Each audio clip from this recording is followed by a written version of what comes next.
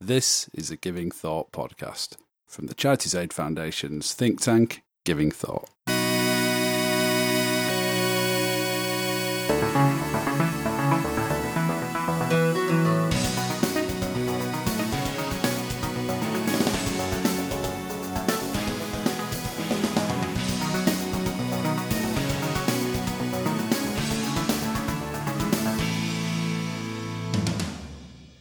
Hello, you're listening to the Giving Thought podcast. This is the podcast from CAF's think tank, Giving Thought, in which we look at big issues and themes relating to philanthropy and the work of civil society. I'm your host, as ever, Rod Davis. This is episode 37, and this week we are looking at philanthropy and the welfare state. So basically what I want to do is kind of address that long-standing question of where the balance of responsibility lies within society when it comes to providing for the welfare needs of citizens between the state on the one hand and voluntary action, philanthropy or charity on the other hand. And this is a question I'm absolutely fascinated by, and I think it's one that has played a huge part in shaping philanthropy over hundreds of years and continues to be a big kind of centerpiece of debate in this area even today, as we'll see.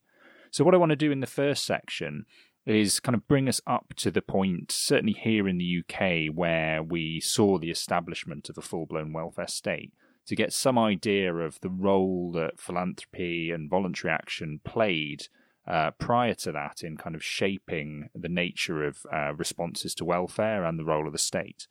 So I think, the starting point, or a useful starting point, is the turn of the 17th century. Before that, basically, the government had accepted no responsibility for the welfare needs of its citizens. I think the role of government in relation to citizens was largely seen as one of a minimum level of protection through the maintenance of an army, through conscription and those other sorts of means. But there wasn't a sense that actually the government needed to care for the individual welfare needs of people within society. That was very much the job of the church or of individual acts of charity. And that changed at the start of the 17th century when we saw the introduction of the Poor Law legislation.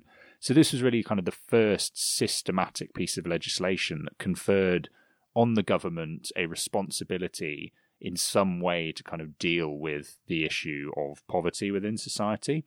And it is intrinsically linked with philanthropy and charity in quite an interesting way, which is that at pretty much the same time the government introduced the first Poor Law legislation, it also introduced the Statute of Charitable Uses in 1601. Now, I think we've mentioned this quite a few times on the podcast before, but it is pretty much the sort of seminal moment in the history of philanthropy, so that's probably fair enough. But this is the piece of legislation that was essentially kind of intended to stipulate what were the appropriate areas of operation or areas of focus for charitable trusts in the UK at that time.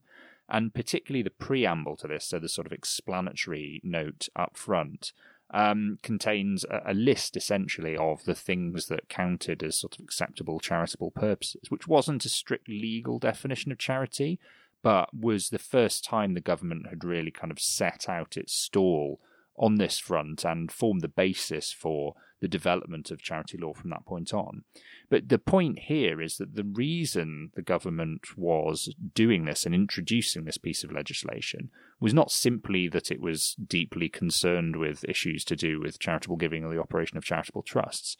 It was because even though the Poor Laws had been introduced, and they potentially conferred a responsibility on the state to deal with the welfare needs of citizens, the get-out clause for the government was that it wouldn't have to enact those poor laws if the welfare needs of citizens continued to be effectively met through charitable means. So they had a very strong interest in ensuring that charities were operating efficiently and that as much as possible of their efforts were focused on the sorts of welfare issues that otherwise the government would have to come in and take over responsibility for. So they were very keen that to shape the way that charity operated. So that was the situation at the outset. I mean, actually what happened in reality was that over time the government did have to enact the poor laws, and over time that kind of the degree of poor law implementation increased, so that the state did take on more and more responsibility for welfare. Now, we shouldn't start thinking that this is the sort of welfare that we mean today. The poor laws were not like the modern welfare state. They were extremely punitive, and people really wouldn't have sought help from the government or the state through the poor laws unless they absolutely had to, and were pretty much entirely destitute, because the sort of welfare through the system of poorhouses and workhouses and other things that was provided was definitely not really preferable to working. But then over time, I think as the state did take on more responsibility, what you also see is the beginning of a backlash. So the balance of responsibility between philanthropy and state shifts slowly towards state. But then in the I guess the 18th century, probably mid to late 18th century, there's a kind of clear sense in which people start to see that as undesirable and start to push back against the idea that the state should take on responsibility for welfare. And then we see quite a strong shift back in the other direction towards the idea that philanthropic provision is far preferable. And this is really what lays the groundwork for the sort of grand experiment of the Victorian era, where essentially philanthropists and philanthropy as a whole tried to take over responsibility for creating a kind of universal system of welfare. And this was the part of the reason for this was tied into views on the nature of poverty, which is something I think we've again discussed on the podcast before. But a lot of Victorian philanthropy was still, whilst concerned with issues of poverty, it saw it essentially as an individual problem and one with a moral element, rather than being a sort of systemic problem or one to do with inequality or the failure of structures in society. So if people were poor, that was seen as something that was kind of to some extent their own fault, and then subsequently the appropriate way to deal with that was on an individual one-to-one basis through philanthropy and voluntary action. So there wasn't really seen as something that was kind of part of the relevant sphere of interest of the state. Now, to cut an extremely long and complicated story short, by the end of the 19th century, sort of late Victorian era, what became clear in all sorts of different areas of welfare need and service provision was that whilst philanthropy had achieved some notable successes, at an aggregate level, it wasn't really up to the scale of the challenge of kind of meeting the welfare needs of society, partly because those welfare needs had changed with the onset of urbanisation, and the nature and scale of poverty had kind of got beyond the point where philanthropy could feasibly deal with it. So a growing school of thought came to believe that actually the state needed to take over a measure of responsibility for welfare provision. Now, an important point in this is the Poor Law Commission, which was around the turn of the 20th century, which was a sort of government look at the operation of the poor laws and whether there were sort of changes needed to them. And this was a very divisive commission in that it sort of split in half. So there was the official report, which essentially kind of made some suggestions for changes, but didn't see any fundamental need to kind of rework the system radically. But then there was a minority report of the Poor Law Commission, led by a group of figures who subsequently became kind of a big part of shaping the welfare state, particularly Beatrice and Sidney Webb, who were sort of social reformers who also went on to found the Fabian Society, and I think Sidney Webb founded the New Statesman magazine here in the UK. So sort of big early Labour thinkers. And that minority report of the Poor Law Commission essentially kind of argued for the need for the introduction of universal welfare and the kind of lots of the elements of the welfare state. And interestingly, William Beveridge, who was one of the sort of eventual architects of the Poor Law, who we'll come back to in a minute, was the secretary for that minority report. So obviously the people who were kind of involved in that were hugely influential in shaping a lot of kind of 20th century history in the UK. And then this kind of had an impact and also reflected a wider change in the political mood at the start of the 20th century, where the liberal governments of the early 20th century in the UK were much more interested in ideas of collectivism and reshaping the relationship between citizen and state, and also in the notion of kind of that there was some degree of entitlement on the part of the individual in terms of being able to expect the state to help them with their various welfare needs. And this saw the introduction of some of the early elements of the welfare state, things like the state pension, which was one of the kind of big initial changes. And then again, if we sort of fast forward through the interwar period, then shortly after the end of the Second World War, obviously that's when we really see the full-blown introduction of the welfare state, particularly in the shape of the NHS in 1948. I mean, there's lots of ink has been spilt, sort of wondering what it was that eventually kind of laid the foundations for that, and to some extent maybe the experience of the Second World War and the kind of forced collectivism in that situation was the thing that finally made it palatable for people to accept this sort of massive system of social welfare. But whatever the case and whatever the reason, that is what happened. Now, the question for philanthropy and sort of charity at this point was almost an existential one. You know, did the development of the welfare state in this form spell the end of the need for philanthropy and charity, or the end of there being any space for it? Now, there were certainly many who thought that. So there was quite a big split in thinking, I think, at this point, even within those who were in favour of the welfare state. So you look at the words of sort of major Labour figures at the time, Labour politicians, people like Clement Attlee or Nye Bevan, and they seem to be very much of the mind that it would be desirable if one of the end results of the introduction of the welfare state and the NHS was that it did result in the death of philanthropy. Nye Bevan particularly sort of loathed philanthropy. He decried it as a patchwork of local paternalisms and thought that it would be, a sort of artifact of the Victorian era that would be happily done away with. Interestingly, William Beveridge, who came more from the liberal tradition and had been one of the chief architects of the welfare state, had a very different view.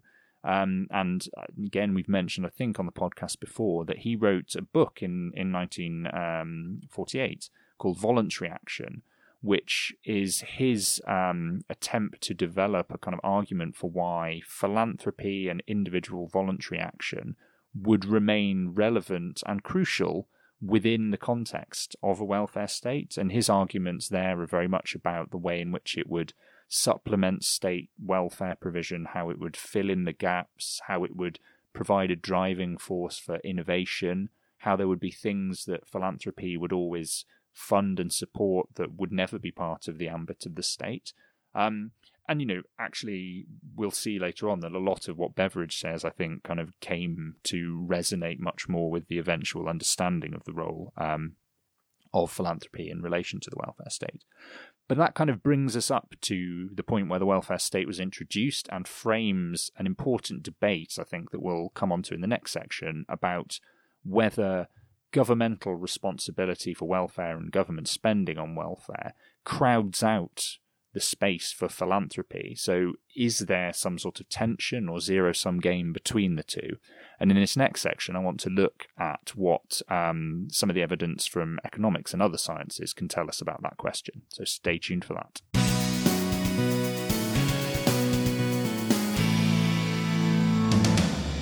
Okay, so in this second section, as I said just before the break, what I want to do is look at the question of whether state funding for welfare crowds out philanthropy, or in fact, conversely, actually crowds it in, which is an interesting question that we will come on to in a moment.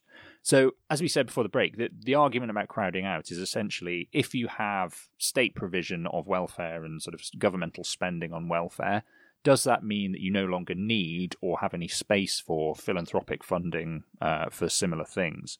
Now, a lot of people assume that is kind of commonsensically the case, and that hence there's a direct correlation between the size of the state and the health of the culture of philanthropy in a country. So, a lot of people, for instance, would argue that one of the reasons that the US has a higher degree of philanthropic giving than the UK is because we have a welfare state in the UK and the US doesn't, and that's one of the key factors that accounts for it.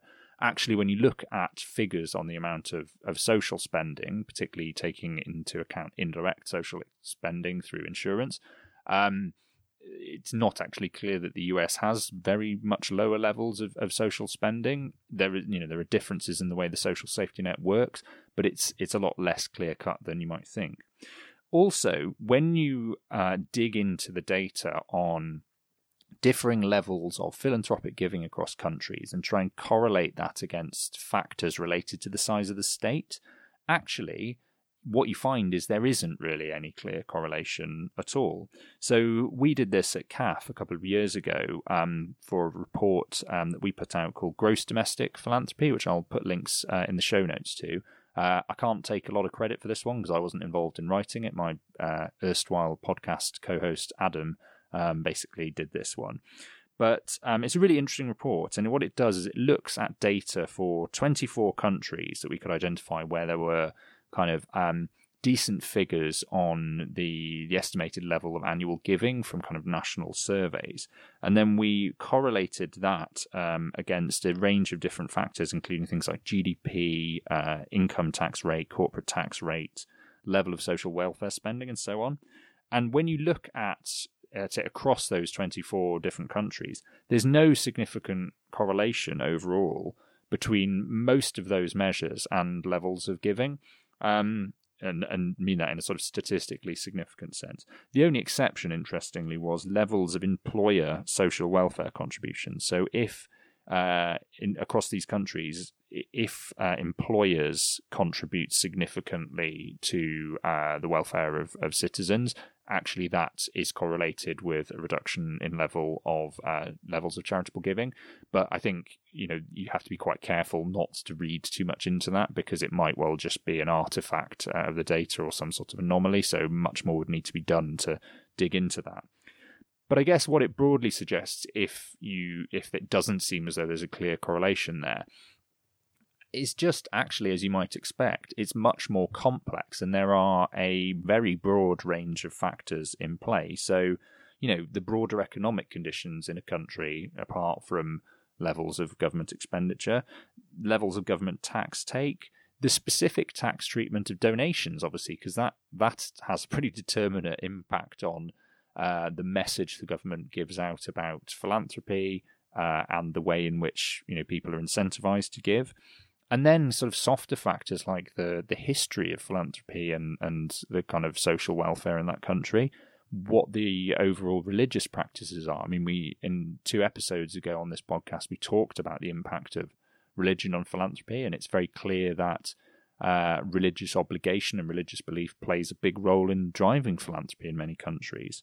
And also there's things like, there's lots of hidden giving in some places, so sort of unofficial giving or informal types of giving that perhaps don't get captured in countrywide surveys or efforts to kind of categorize philanthropy, but actually are playing a large part in supporting the sort of infrastructure of social welfare within a country. So I think, that's just to say it's a very complex question, but I think it's pretty clear that there's no very direct correlation between levels of philanthropic giving on the one hand and the size of the state on the other. And linked to this, I think there's a really interesting piece of research from the economic literature, particularly some work done by Andreoni and Payne. So James Andreoni is an economist who's done a lot of work on the economics, microeconomics of charitable giving. And one of the experiments that he did, or a few experiments, are looking at this question of crowding out. Because the question that he wanted to address was, it seems as though, on the face of it, economically, there is a crowding out phenomenon. So when you identify causes or specific organizations that are in receipt of government money for some welfare need, actually the level of philanthropic giving to them does decline. But what he wanted to do, which I think is really interesting, is try and disaggregate some of the possible reasons that this might happen. So the assumption we make is that just somehow the introduction of government money fills up the available space, and that there's no space left for philanthropy, so the philanthropists go elsewhere. But actually, as Andreoni and Payne point out, what might be happening is simply that government funding to a particular organisation means that they put less effort into trying to fundraise elsewhere because they no longer need to. And actually, it's that which explains the reduction in donations. And interestingly, they did a subsequent experiment where they controlled for that. So what you do is you get an organisation that is in receipt of government funding for some service, but then control by ensuring that they maintain fundraising spend at the levels that they would have done otherwise. And interestingly, what they found was not only that actually there wasn't a crowding out effect for philanthropy, if anything, there was a crowding in effect, because once an organisation was fundraising as hard as it would have done without government money, the fact that there was also the government money played an important role as what they call a leadership gift. So people looked at that and saw that this organisation had already got a big chunk of money in.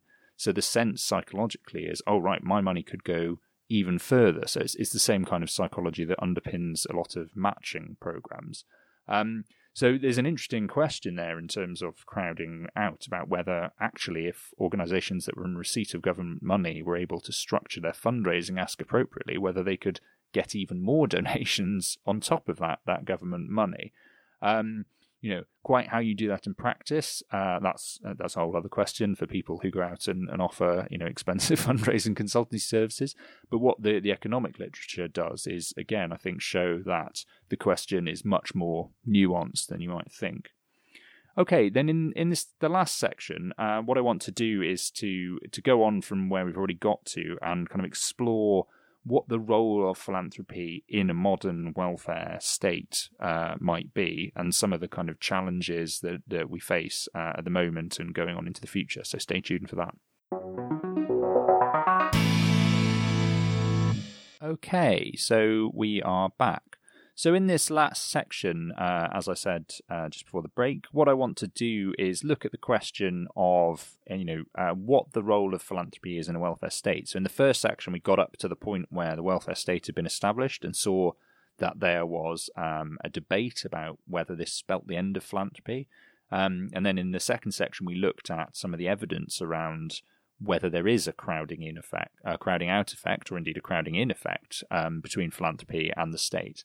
And what I want to do now is look at where the situation has come to today, and sort of where things might be going in the future.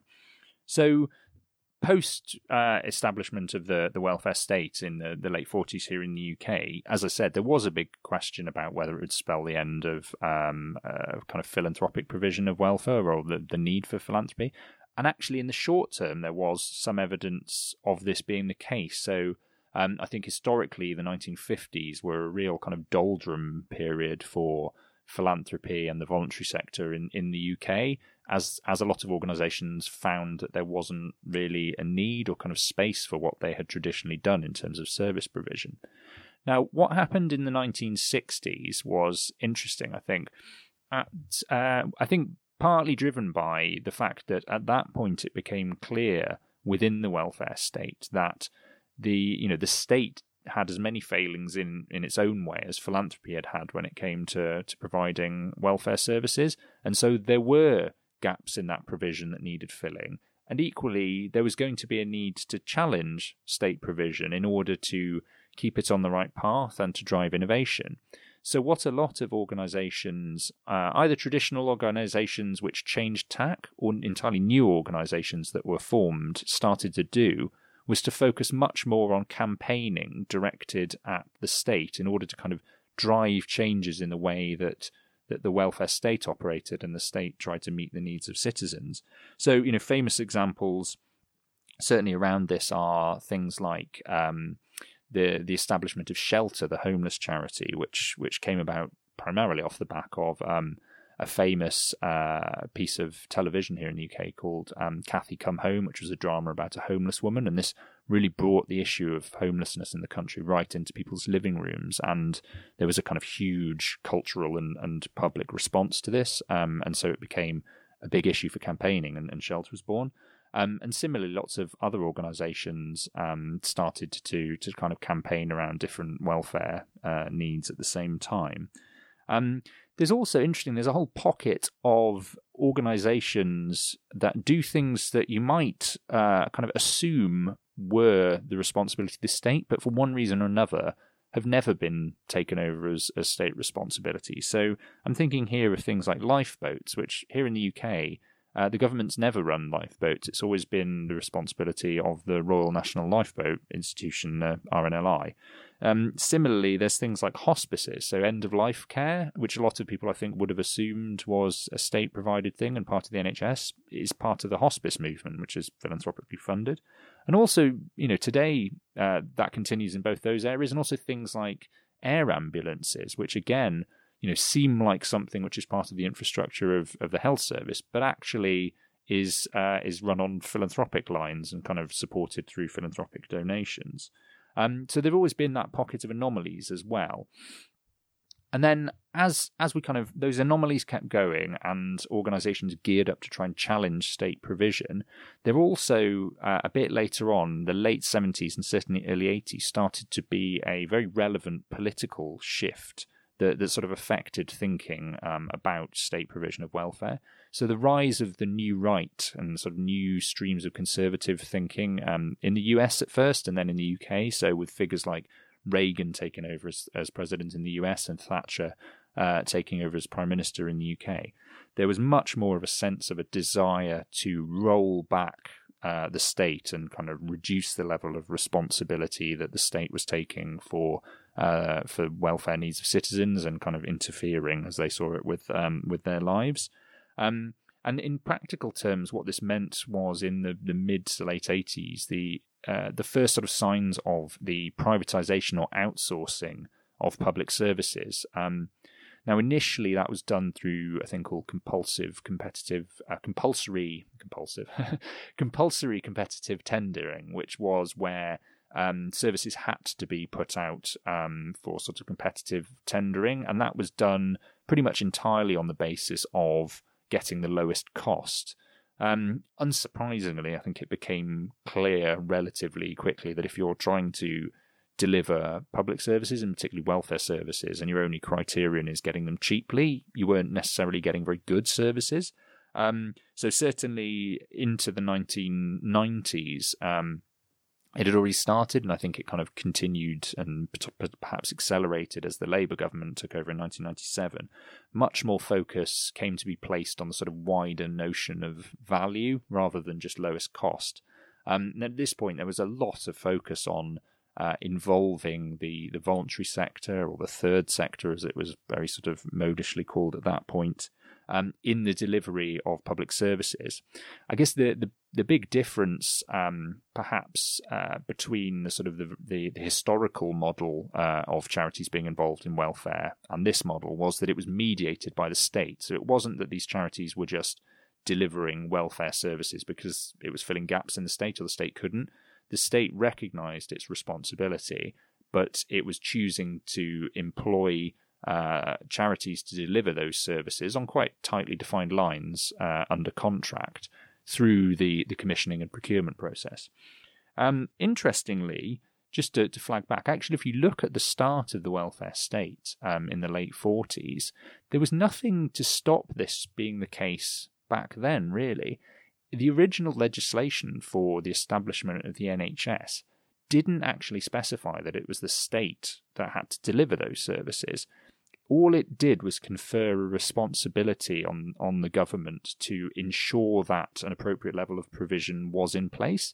It absolutely left it open that the way in which that responsibility could be discharged was through voluntary provision. So if there were enough good voluntary hospitals out there or enough philanthropy to support it, that would be fine. The government wouldn't need to do anything. Actually, again, it was because figures like Bevan and Attlee and others within the Labour movement had very strong views about the desirability of state provision as opposed to philanthropic, that little or no thought was given to kind of making any effort in that direction. And that is what kind of shifted the ideological mood on that front. So I guess where we've got to today is that a lot of charities do here in the UK and elsewhere kind of deliver services on behalf of the state for contractual reasons. But we're also, I think, slowly starting to see, as ever with these things, kind of a turn in the other direction. So I think on from two very different angles, there's a bit of a backlash against the idea of charities delivering services or there being an element of kind of voluntary provision. So some of it comes from conservative strains of thought from the sort of the right of politics. And here the argument is that while charities, should meet welfare needs, and that's a very desirable thing, it shouldn't be as an arm of the state. So here the argument essentially is that it would be preferable if all of this wasn't done by contractual means through the commissioning and procurement process. What would be better is essentially if we had something more akin to the Victorian model of welfare provision, where those charities were just doing it because that was a better way of delivering welfare and the state didn't really need to get involved. And to some extent, this is the kind of thinking that was embodied in David Cameron's Big Society agenda. And there is an element of it, I think, in the more recent UK government civil society strategy, which I hasten to add is not as simple as, the state should pull back and philanthropy should pick up the pieces. But there's a definite sense in which it is seen as preferable that the provision of services to meet welfare needs is done through sort of philanthropic or collectivist means, and it's not sort of mediated directly by the state. But then the other way in which there is kind of criticism of the idea of philanthropy or charities delivering services on behalf of the state, I think comes from left-wing thinking. And this is, goes back to that kind of older view of people like Attlee and Bevan, which is that, all welfare needs should be met by the state. That's the only desirable state of affairs. And that the only real appropriate role for charities, perhaps, within that is maybe to do things that entirely sit outside any kind of arguable domain of what the state should do. So things that to do with leisure interests or whatever. So you would sort of vastly reduce the scope of what philanthropy can fund. Or what they could do, at least in the short term, is to focus on campaigning in favour of the necessary reform to ensure that state provision is expanded, and then they can probably just sort of wind up. And this is certainly, an argument that we are seeing more and more. There's actually, just as I record this over the weekend, there's been a big controversy linked to Remembrance Sunday, where a writer vaguely associated with Jeremy Corbyn's Labour Party launched an attack on the British Red Cross, which was partly an argument about imperialism, but was also an argument about the fact that charitable provision was in no way a sort of substitute for the state, and actually the only desirable thing that could happen was that charities like the British Red Cross could sort of wither and die, and then the state could take over. And obviously, I think it was a very simplistic version of the argument, which hopefully I think it's been clear through this podcast is much more complex. But it shows that is a sort of a strain of thinking that has never gone away. So, I think this question of philanthropy versus state when it comes to meeting the welfare needs of citizens is one of the key sort of questions and challenges that continues to face philanthropy. And I think as we'll see, it very much polarizes people on the sort of traditional left and right of politics, perhaps, in terms of what they think the answer should be to that question. I haven't got the answer here. I mean, I have my thoughts about what I think, which unfortunately I think are that it's much more complex and nuanced, and what we need is that sort of nuanced view of the relevant role of philanthropy sort of between the state and the market as meeting welfare needs, and what the interrelationship of the two is, but that's quite difficult to fit on a placard, unfortunately. But hopefully, at least what you've got from this episode of the podcast is the sense, some of the sense of the history of this question, and also the fact that it's absolutely not a sort of zero-sum game between philanthropy and the state, where the more that the state gets involved in welfare provision, the less that philanthropy does. It's not as clear as that. And there's definitely not a binary distinction between, state is good, philanthropy is bad, or vice versa. And that anything, anybody who argues along those lines, I think, is providing an unhelpful oversimplification of the matter. But anyway, I shall dismount my high horse at this point because I'm in danger of going long on this. But it just remains to say thanks for listening. I will put lots of links in the show notes to various relevant things that you can read about this issue. If you're interested more broadly in kind of issues to do with philanthropy and charity and sorts of things I've been talking about, check out the Giving Thought pages at the CAF website. If you have ideas for topics we could cover on the podcast or people we could interview in the future, drop me a line at givingthought@cafonline.org. Follow me on Twitter at Rodri_H_Davis. Subscribe and share the podcast with all your friends. And other than that, I will see you next time. Bye!